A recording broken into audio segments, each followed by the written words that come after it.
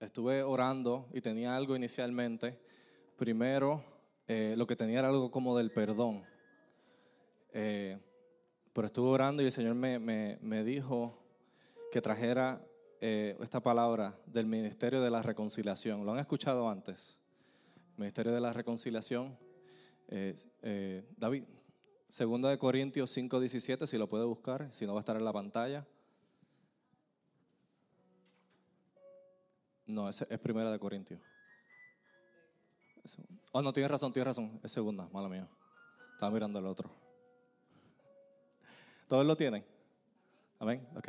Dice, de modo que si alguno está en Cristo, nueva criatura es. Las cosas viejas pasaron, he aquí, todas son hechas nuevas. Sigue. Y todo esto proviene de Dios, que nos reconcilió consigo mismo por Cristo y nos dio el ministerio ¿de qué? De la reconciliación. Seguimos. Que Dios estaba en Cristo reconciliando consigo al mundo, no tomándole en cuenta a los hombres sus pecados, y nos encargó a nosotros la palabra de reconciliación. ¿A quién se la encargó? A nosotros. Vamos a hablar de eso. Padre, te damos gracias, Señor, por esta palabra. Te pedimos en el nombre de Jesús que nos ayude, Señor, a entenderla, a que nos ayude a ser efectivos, Señor, en este ministerio de la reconciliación, Señor. Ayúdanos a ser, Señor, buenos siervos, Señor, como nos describe tu palabra. En el nombre de Jesús te lo pedimos. Amén. ¿Qué podemos aprender de estos versículos? ¿Qué podemos aprender? ¿Qué podemos ver? El ministerio de la reconciliación. Y a mí me parece curioso que cuando siempre se habla de reconciliación, siempre hablamos de hermano y hermano, ¿verdad? No, la reconciliación no, a lo mejor es que usted tiene que pedirle perdón a alguien o alguien tiene que pedirle perdón a usted, ese tipo de cosas. Pero aquí lo que está hablando es, mira cómo dice, reconciliando consigo al mundo. Y más abajo dice, y nos encargó a nosotros la palabra de reconciliación. En otras palabras, está hablando de que nosotros somos las manos y los pies de Cristo en la tierra. Y es nuestra misión ayudar a Dios a reconciliar el mundo con Él.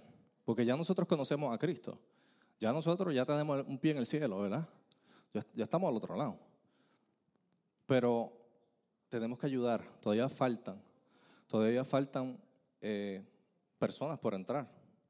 Hay gente que cree que ¿cuántos son? 144,000 que van a entrar, pero no, son más.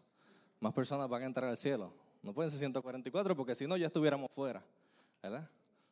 Así que, mi punto número 1, amén, es que estamos en el ministerio de reconciliar y de sanar. Somos cristianos para reconciliar, como les dije, el mundo con Dios. Dios desea que a través de nosotros, de nuestro ejemplo, a las personas, Dios pueda llegar a ellos. Ya Él hizo su parte. Ya Él mandó a Jesús. Jesús vivió 33 años, por lo que nos dice la Escritura. Estuvo 3 años ministrando, viajando, evangelizando, enseñando, sanó doctrina, sanó miles. Y después de que hizo todo eso, fue también y murió por nosotros. Ya Él hizo lo que iba a hacer. Ya. Ahora la parte nos queda a nosotros.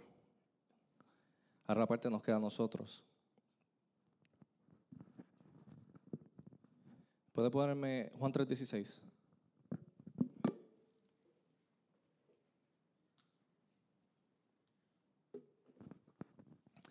Juan 3:16. ¿Quién no conoce esa escritura? Yo creo que todos la conocemos. Esa fue la primera que mi papá me enseñó. Me acuerdo que me dio una Biblia, todavía la tengo. Tenía como unos 4 años, 3, 4 años. Una Biblia pequeña como así, chiquitita. Me acuerdo que tenía por fuera se veían las páginas rojas. Todavía la tengo en el cuarto de invitados, ¿verdad? Cuando se queda gente en mi casa, ahí está la Biblia, la chiquita. Dice, porque de tal manera amó Dios al mundo que ha dado a su Hijo unigénito, para todo aquel que en Él cree, no se pierda, mas tenga vida eterna. Ya lo hizo, no lo digo yo, lo dice la Escritura. A mí me gusta hablar por la Escritura, porque las opiniones cualquiera dice, esa es tu opinión. Pero la Escritura, ya tu problema, si tú no crees, ya tu problema es con Dios. Entonces ya usted va y le ora a Dios mejor, no me deja a mí quieto. Pero ya Él lo dio, ya Él lo hizo, ya Él enseñó, ya ministró, ya murió, ya sacrificó, ya hizo todo. Ahora que todo el mundo ha escuchado esto, prácticamente hasta los inconversos saben Juan 3:16. Todo el mundo conoce Juan 3:16. Lo que ellos quieren ver es acción. Lo que el mundo necesita ver es acción. Los cristianos tienen que poner acción. En sus palabras, hay tanto material ahora. En el chat de la iglesia ponen 10,000 versículos diarios. Ya hay tanto material. La gente antes ni siquiera tenía acceso a la palabra. ¿Se acuerda? La iglesia católica tenía todas las Biblias y no se sabía. Pero uno tenía que creerle a todo lo que decían. Pero ahora todo el mundo tiene una Biblia. Mira, aquí hay una Biblia, allí tienen como 20 más, usted tiene su Biblia. Si está en el teléfono, otra Biblia más, la aplicación. En todos lados está la palabra. En todos lados. Pues ya tenemos que ponerla en acción en este ministerio de reconciliar. ¿Y cómo podemos reconciliar y sanar? Yo pensé mucho en esto. Y de nuevo, me gusta que no sea mi opinión, que sea la palabra. Y pensé, vamos a mirar el mejor ejemplo, Jesucristo, ¿verdad? Ese es el mejor ejemplo. No, porque todos los profetas, apóstoles, todos metieron la pata, ¿verdad? Hicieron errores. Unos se escondieron y después se los tragó la ballena. Balaam con el burrito, ¿verdad? Tratando de escaparse, tratando de dar la bendición a los enemigos de Dios. Pero Jesús no. Jesús, Él dijo, yo vine a cumplir. Y Él lo hizo.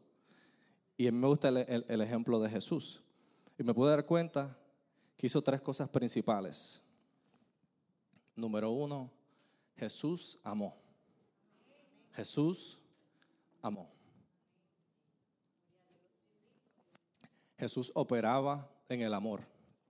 Aún cuando sus palabras eran fuertes, porque fue allí al templo y yo digo que bajo los estándares de ahora, que la sociedad está un poco más sensitiva, Él los insultó.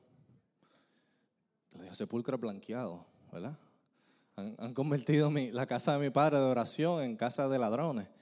O sea, barrió el piso con ellos. Pero ¿fue de odio o algo así? No. Él quería ver un cambio porque esa era la casa de su padre. Él mismo lo dijo, es casa de oración.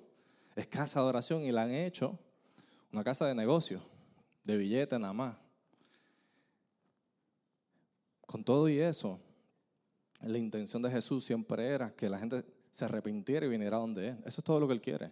Él lo que quiere, por ponerlo más fácil, a veces la gente dice, no, ¿por qué no deja que todo el mundo vaya al cielo o lo que sea? Bueno, eso es lo que Él quiere. Lo único que Él necesita es que te arrepientas. Eso es todo. Pero el cielo está abierto, cualquiera puede entrar. No importa lo que tú creas, de dónde vengas, cómo te criaste. El cielo está abierto para todo el mundo. Todo el mundo. Lo único que tienes que decir es, Señor Jesús, te acepto en mi corazón. Estoy listo para cambiar mi vida, me arrepiento de mis pecados. Amén. Así de fácil. Facilito. Esa era la misión de Jesús. Y Jesús operaba en amor. Ponme 1 Corintios 13, 4 al 7. 3 versículos nada más. Ese capítulo es bastante largo. Pero cuando dice Jesús operaba en amor, pues claro, tenemos que mirar la definición de amor, porque me di cuenta que todo el mundo ama diferente, ¿verdad? Todo el mundo tiene definiciones diferentes de lo que es el amor. Hay familias que hacen cosas que para ellos son normales y uno las ve y uno dice, no, está loco, ¿verdad? Porque hacen las cosas así. A mí me criaron bien independiente y mi esposa a veces me dice, oye, era un poquito fuerte con la niña, con la grande. Y nos criamos diferentes y le respeto su opinión, ¿verdad? Y llegamos pues al medio, ¿verdad? Nos balanceamos. Pero el amor es diferente. Pero Dios fue tan bueno, tan sabio, tan inteligente que nos dejó su definición de amor en la palabra.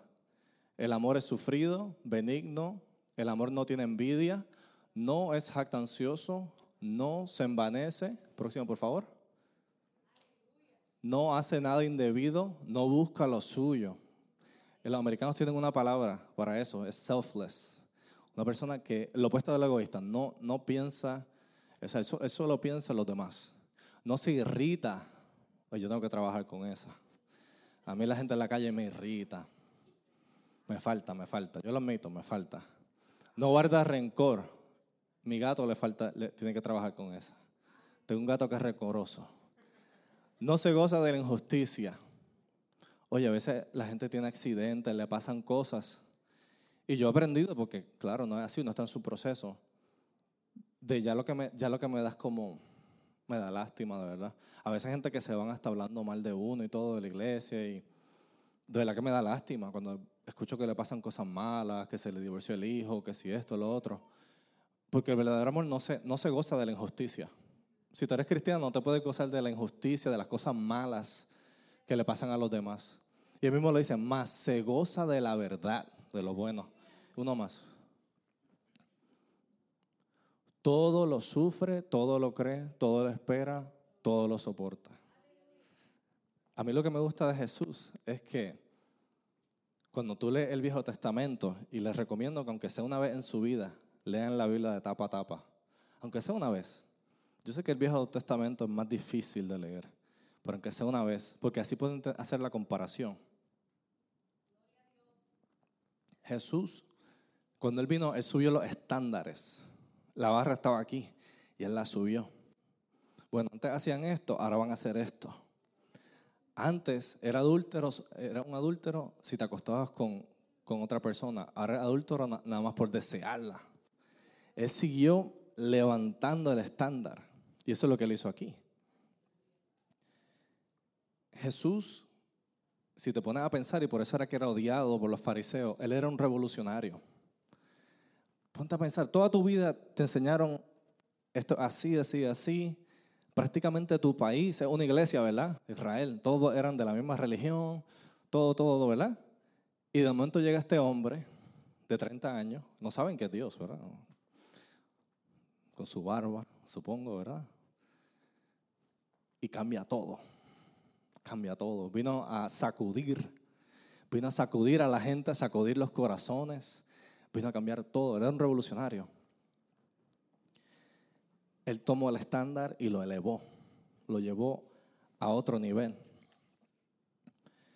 Y nos dejó 2 mandamientos bien importantes. Si pueden buscar Mateo 22, 37. Mateo 22, 37.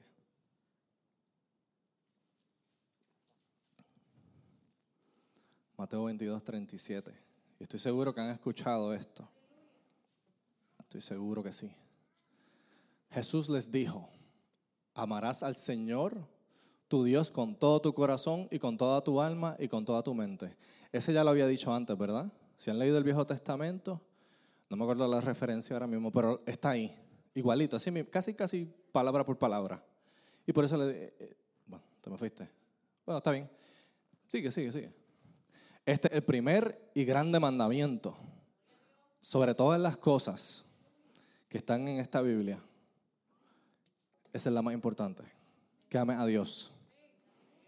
Si tú no amas a Dios, no creo que vayas al cielo, para serte honesto. Porque allí vas a estar con Él. Entonces, si no lo amas, ¿para qué vas para allá? Digo yo. Este es el primer y grande mandamiento. Seguimos próximo. Pero hay un segundo. Esa es otra versión. El mío dice, Reina Valera.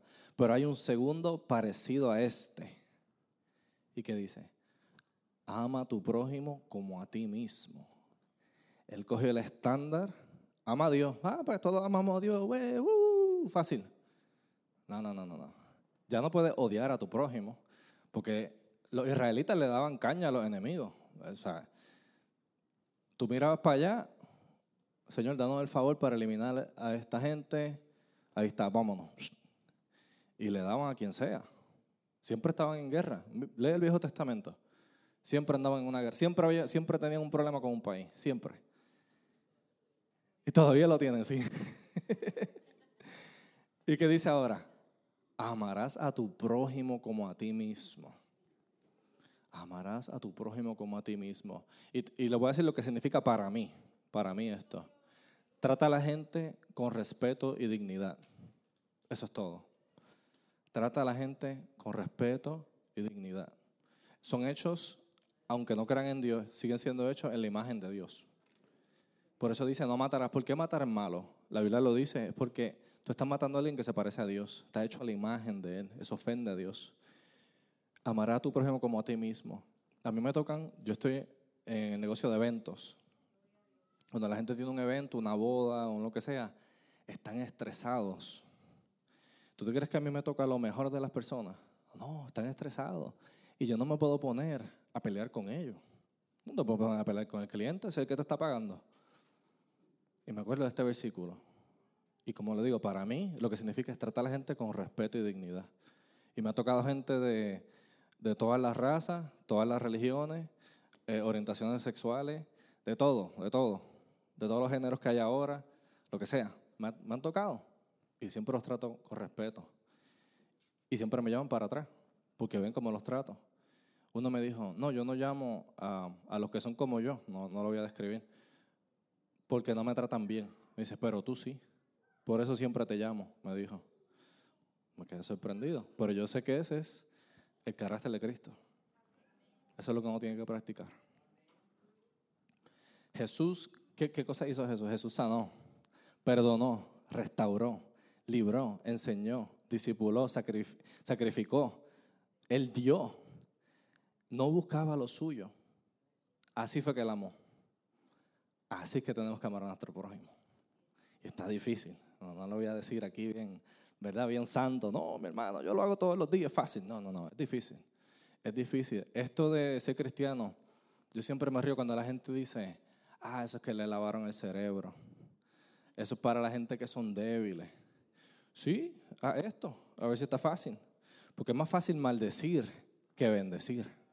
Bendecir es difícil, bendecir cuesta.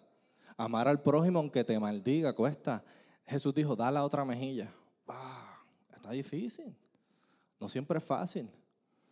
Pero esa es la misión de Jesús. Si nosotros vamos a ser parte del Ministerio de la Reconciliación, tenemos que aprender a amar. Y amar como amó Jesús. Amén.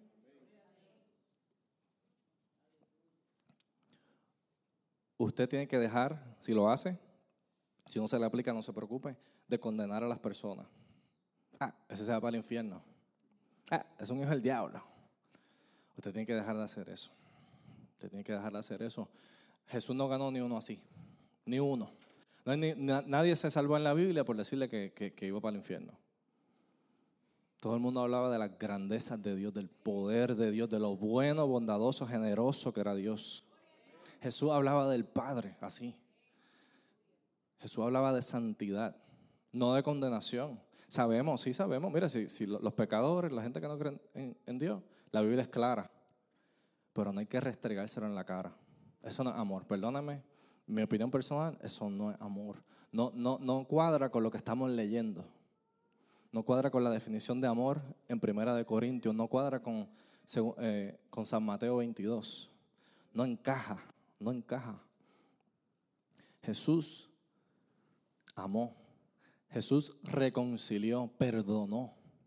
Eso fue lo otro que Él hizo. Esa fue la segunda cosa que hizo. Él reconcilió.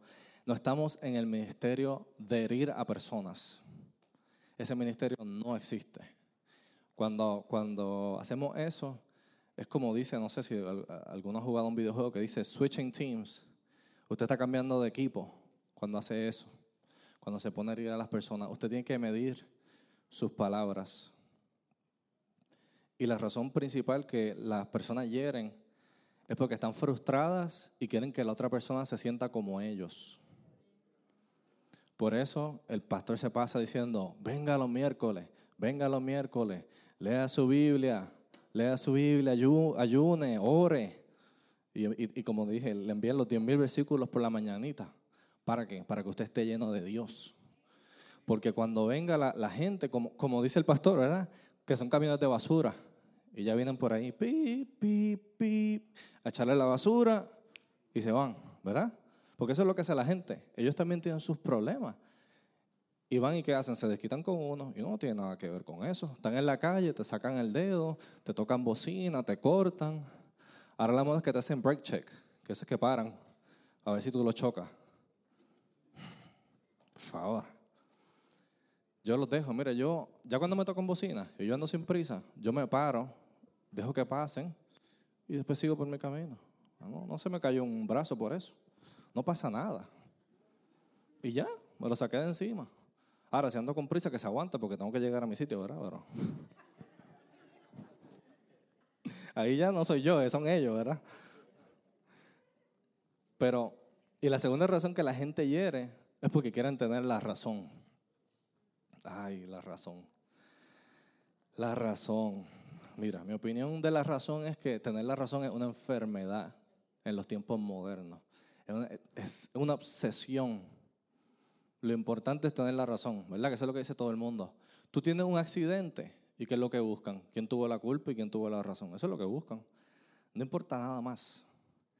Y ahí es donde estamos como sociedad. Y traemos, esos son costumbres mundanas y las traemos a la iglesia. No, tengo que tener la razón, no importa qué, la razón. No, porque yo iba primero y él se me fue al frente. Y como te dije, párate al lado, deja que pase. Tiene prisa, ¿verdad? Deja que se vaya. ¿Tú de verdad quieres que ese tipo esté detrás de ti, o al frente de ti, o al lado tuyo? No, que se vaya lejos de ti en la calle. ¿Me entiendes? No podemos siempre estar pensando en tener la razón.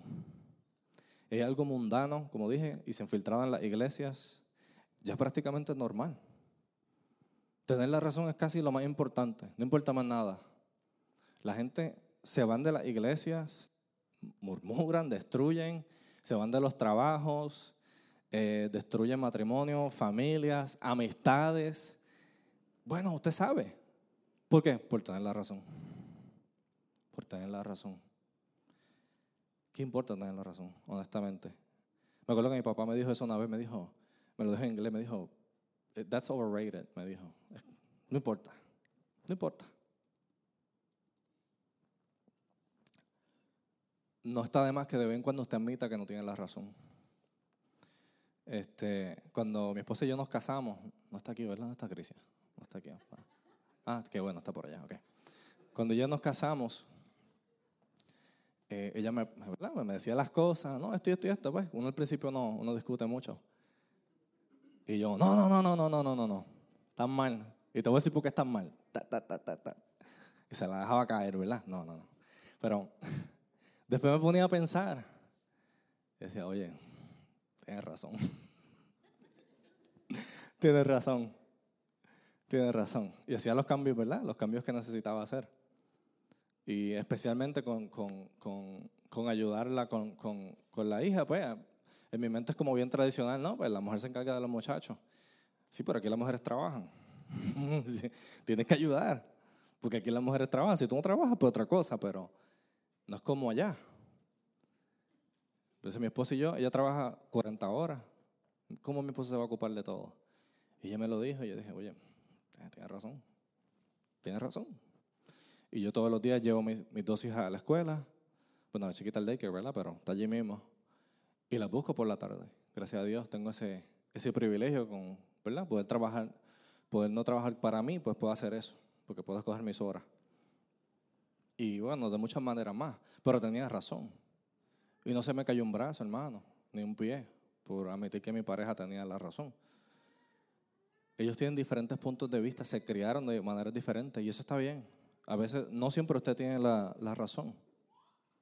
Y no hay nada malo con eso. Vamos a cambiar el tema que llegó. Pero no podemos eso de tener la razón que sea tan importante en nuestra vida que estamos dispuestos a dejar de reconciliar y perdonar a la gente. Porque esa es nuestra misión de cristianos, que reconciliemos al mundo con Dios, que facilitemos la reconciliación del mundo con Dios, ¿verdad? Simplemente a veces puedes decir, sabes que tienes razón. En el último trabajo que tuve lo usé muchas veces. Empezaba ahí la cantaleta, no, porque tú hiciste esto. Y yo me quedaba callado y le decía, tienes razón. Ya, se acabó el meeting, se acabó el problema, ya, tienes razón, ya, ok. Bueno, vamos a seguir trabajando. Si yo me ponía a discutir, ahí vamos a estar rato. Y después el que se iba a ver feo era yo, porque yo fui el que cometí el error. No siempre importa tener la razón. usted tiene que aprender a escoger sus batallas. Si usted quiere ser un embajador de Cristo, un agente del reino, no del enemigo, tiene que aprender a escoger sus batallas. Las personas hostiles no pueden reconciliar al mundo con Dios.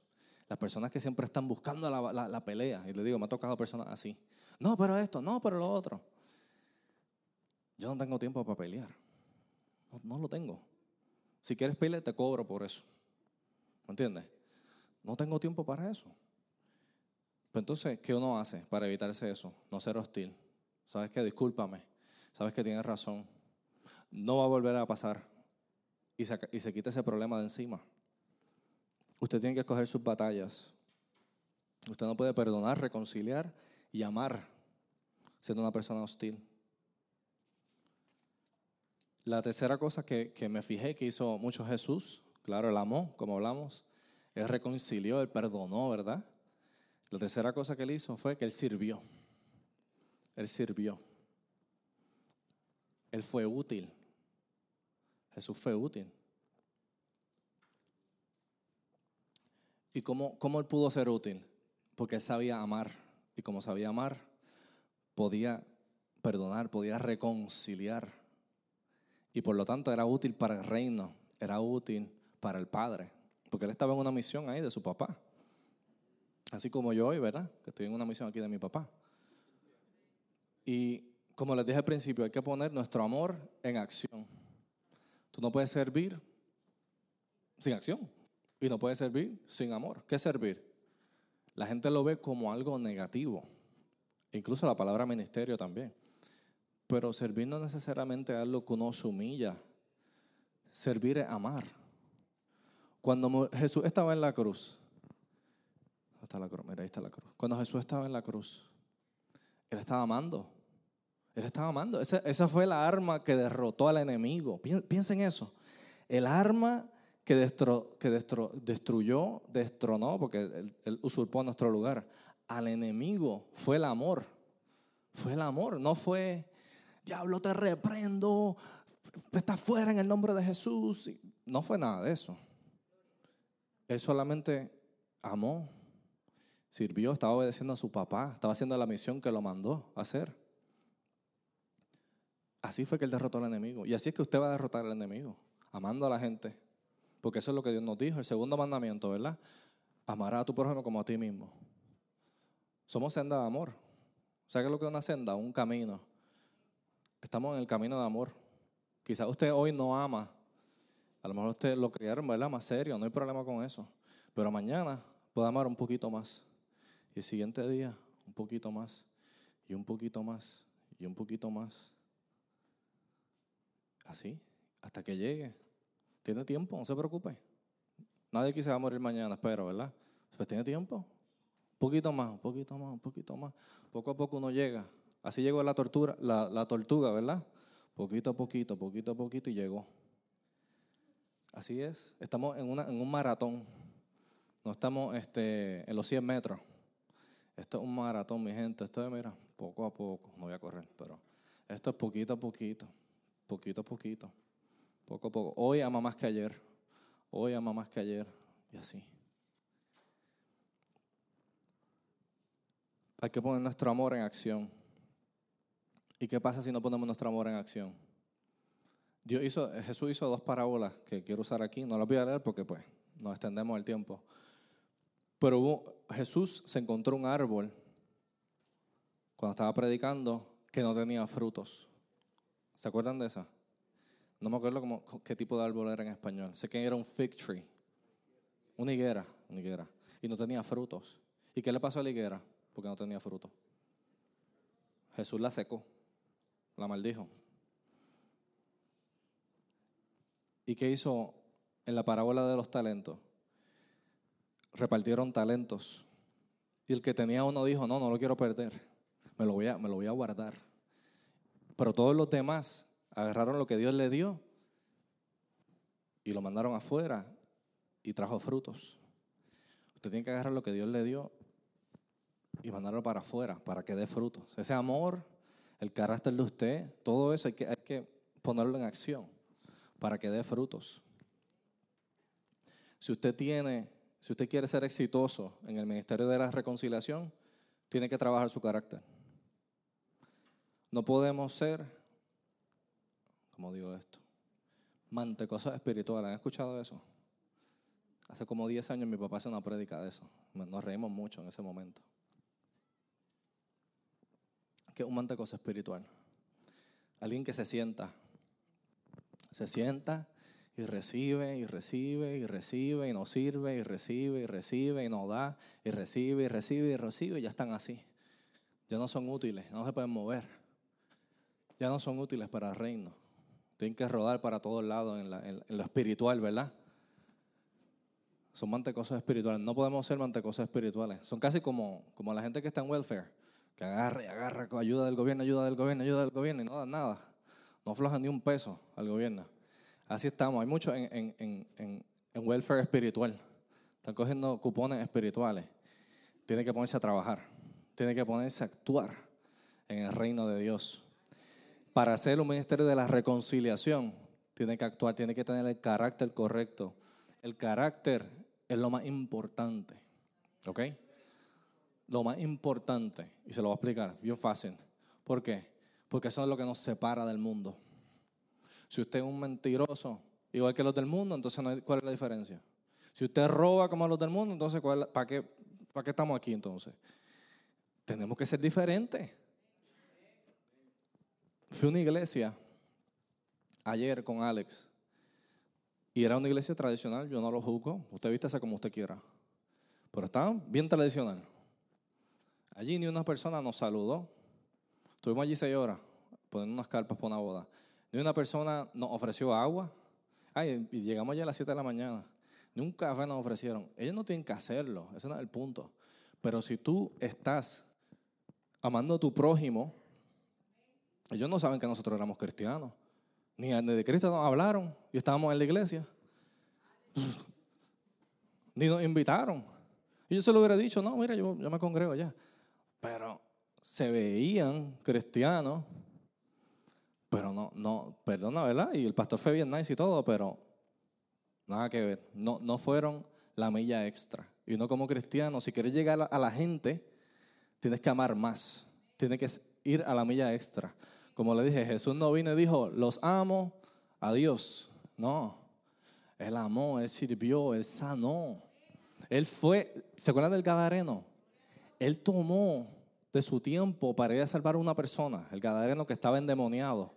Él tomó un bote, se montó en su bote, barco, lo que sea, cruzó y fue a donde ese hombre, nada más que para librar a esa persona, por uno, esa es una de mis historias favoritas, por uno, así amó. Él no estaba detrás de las multitudes, como muchos pastores ahora. Si no llegan 10,000, no voy. Si la ofrenda no es grande, no voy. Mira, una vez nosotros invitamos una aquí, vivía aquí en Atlanta. Quería que le pagáramos el hotel a la persona y al productor. Y vivía aquí en Atlanta. Estamos al lado de Atlanta, ¿sabes? Y $2,000 garantizados. ¿Tú crees que mejor no digo nada. Usted haga sus propias conclusiones.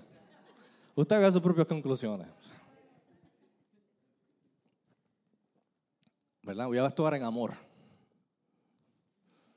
Pero sorprende. Pero no podemos ser así. Lo que nos da Dios es para que se lo devolvamos. Es para el reino de Dios. Lo que separa a un cristiano de todos los demás es el carácter. Usted tiene que ser honesto, generoso. ¿Puedes volver a la 1 de Corintios? Vamos a hablar de eso de nuevo. Vamos a hablar de 1 de Corintios de nuevo, que eso está bueno. 1 Corintios 13, 4. 4, no. Ese lo vamos a tocar después. Mira, sufrido, benigno, amor no tiene envidia, no es jactancioso, no se envanece, sigue. No es indebido, no busca lo suyo, no se irrita, no guarda rencor. Así es que tenemos que ser. Así es que tenemos que ser con los demás. Si queremos alcanzar a los que no saben de Cristo, tenemos que ser así. Porque insultándolo, porque te cortó en el carro, no vas a ganar nada. O en la tienda, peor, se lo dicen en la cara, unos cristianos. Dicen, no, yo no tengo pelos en la lengua, como si eso fuera algo bueno. No podemos ser así con la gente, no vamos a llegar. No vamos a llegar a donde ellos. Yo he ido a tiendas y la gente me dice, hay algo de ti diferente. Gracias a Dios nunca me han dicho, ¿por qué me insultaste o algo así? No, que yo no insulto a la gente. Uno nunca sabe. No, y ahora, mira, te toman un video y lo ponen en Facebook rápido. Y después el Facebook, tú sabes que te identifica. Mire, y después viene todo el mundo sabe lo que tú hiciste. No. Mire, le pasó eso a un hermano aquí, fuera de broma, así. Yo vi un video, yo creo que mejor me callo. Lo agarraron un video tomando. Había una app que se llamaba antes Vine, que eran videos de 6 segundos. Y ahí el hermano vio un borracho, lo agarraron haciendo el grito mexicano. Yo creo que él nunca se enteró porque él no tenía redes sociales, pero yo me enteré, pues yo lo vi. El video tenía más de 1 millón de views, imagínate. No, tú tienes que andar con cuidado, ahora más que nunca. Hay una cámara en todos lados. Mira, hermano, me está tomando video. No te digo, hay que tener cuidado, hay que tener cuidado. Tú no sabes. Mira, te hacen viral rápido. A ver, mira, el que te hace viral rápido es TikTok. Ahí la gente pone lo que sea y ya rápido tiene millones de views. Hay que tener cuidado. Los ojos del mundo están en usted. La gente está mirando, ellos están pendientes de lo que tú vas a hacer para decidir si van a la iglesia. Es la verdad. Es la verdad. Ellos no están leyendo la Biblia para decir, ay, suena bien, voy para la iglesia. Cuando tú lo invitas, ellos van a analizar tu carácter. Es amoroso, es generoso, es bondadoso. Me interesa. Pero si es gritón, no, ese grita mucho. Ese maldice. Ese rompe cosas. Cuando se molesta, empieza a romper cosas allí en el sitio de trabajo o lo que sea. Esas personas, si tú lo invitas, no van para la iglesia, hombre. Sé real. Sé real. Ahora sí, David. 1 Corintios 13 para cerrar. 1 Corintios 13, 1 al 2. El primerito, el anterior. Y si yo hablase lenguas humanas, angélicas, y no tengo amor, vengo a ser como metal que resuena o címbalo que retiña. Próximo. Y si tuviese profecía, mira, ahora te venden hasta las profecías a la gente, hombre. Mejor no si te la están vendiendo, no la creas. Y entendiendo todos los misterios y toda la ciencia, todo el conocimiento. Y si tuviera toda la fe, de tal manera que trasladase los montes y no tengo amor, nada soy. Por eso era que Jesús operaba en amor. Ese fue el primer punto, ¿verdad? De la vida de Jesús. Él operaba en amor. ¿Por qué? Porque sin amor, nada soy. No vamos para ningún lado sin amor. No podemos reconciliar. Nosotros somos parte del Ministerio de la Reconciliación. No podemos reconciliar a la gente sin amor. Ponme Romanos 12:2. Me encanta este versículo. Uno de mis favoritos. No os conforméis a este siglo, sino transformaos por medio de la renovación de vuestro entendimiento, para que comprobéis cuál sea la voluntad de Dios agradable y perfecta. Usted tiene que cambiar la manera que piensa. Todo lo que usted le enseñaron, como dijimos, de tener la razón, tiene que borrar, tiene que soltarlo, tiene que eliminarlo. Porque de esa manera usted no va a ganar almas. Así no va a ganar almas. Tiene que cambiar, tiene que tratar a la gente bien, con respeto, con amor, con dignidad, con respeto. Así es que se llega a la gente. Eso es lo que la gente va a ver. A ellos no les importa la ropa que tú tienes. Te digo que ayer estaban vestiditos como... Yo creo que no tenía la Biblia aquí porque ese día no había servicio, porque era por un evento. Pero bien tradicional. Y no, yo no tengo problema con eso. Te vístese como quiera. Pero no tenían amor. Nadie, no saludaron, no ofrecieron nada. Estuvimos allí 6 horas. Nada de nada. No es verse cristiano, es ser cristiano. ¿Usted puede decir amén? No es verse cristiano, no es poner los versículos en el Facebook. Oh, Dios me los bendiga, que tengan un hermoso día. No. Es ser cristiano. Es como tú actúas. Como tú actúas es lo que va a cambiar a la gente. Es lo que va a cambiar al mundo. Es lo que va a hacer que la gente se arrepiente y verdaderamente vengan a Cristo. ¿Usted puede decir amén? Tenemos que fluir en amor, en reconciliación y en servicio. ¿Usted puede decir amén a eso? Dios quiere que usted, lo voy a decir de nuevo, opere, fluya y se mueva en amor. para entonces poder reconciliar las almas con Cristo. ¿Para qué? Para poder ser útil para el reino. Dios quiere que la gente se salve. Yo sé que pasan cosas malas, yo lo sé, pero la intención de Dios es que la gente se salve. Y la gente dice, no, pero fulano se comportó así. No, pero pasó un desastre natural. La intención de Dios es que la gente se salve, que conozcan de Él, de su bondad, de su generosidad. Dios quiere que la gente venga a Él, pero no obligado, no porque le gritaron, porque le tiraron la Biblia en la cabeza. Quiere que lleguen a Él porque usted le enseñó el amor, el carácter de Cristo. ¿Usted puede decir amén? Me gusta en inglés que dicen, los americanos tienen un dicho, y es más la gente que son carpinteros y hacen construcción y todo eso, dicen, measure twice, cut once. ¿Lo han escuchado, verdad? ¿Qué significa? Mide 2 veces y corta una vez. Así mismo usted tiene que ser con sus palabras. Usted tiene que medir 2 veces antes de hablar. Usted le dio 2 oídos y una boca. Usted tiene que escuchar más y hablar menos. Usted tiene que medir sus palabras, porque si usted hiere a alguien, a lo mejor esa persona ya cierra su corazón y jamás le va a interesar venir a la iglesia. Jamás le va a interesar el mensaje tan hermoso que tenemos. Tenemos buenas noticias. Este es un libro lleno de buenas noticias. Se llaman las buenas nuevas. Pero ¿quién lo va a querer escuchar si los cristianos se comportan mal? Así no podemos. Así no podemos llegarle. Usted mida sus palabras. Mide sus palabras y habla una vez. Porque si no mides tus palabras, vas a hablar 2 veces. Y la segunda vez va a ser la disculpa que tú le vas a deber a la persona. Y yo no importa cuán cristiano usted sea, a nadie le gusta disculparse. ¿Verdad que no? Como que, perdón, mala mía. Y se hace más fácil mientras más usted lo hace. Pero mejor háblele con amor la primera vez y ya. Mucho más fácil. Y con esto es lo último que tengo. Ame, sea como Jesús. Ame, reconcilie. Y el último, sirva. Ponga su fe en acción. Ponga el amor de Cristo en acción. Se puede poner de pie. Vamos a orar. Vamos a orar para cerrar aquí. Padre, te damos gracias por esta palabra. Te damos gracias, Señor, por tu gran testimonio que nos has dado, Señor, por el gran ejemplo que tú nos has dado, Señor, de ser amoroso, Señor, de ser reconciliadores, agentes de reconciliadores, embajadores de Cristo. Queremos reconciliar a las personas, que la gente venga a ti, Señor. Que en el nombre de Jesús nosotros seamos agentes de paz, donde quiera que vayamos, no agentes de conflicto, no agentes de hostilidad, sino agentes de paz. Que la paz de Dios, que sobrepasa todo entendimiento, venga con nosotros. Que cuando nosotros lleguemos a los lugares se sienta la paz de Dios.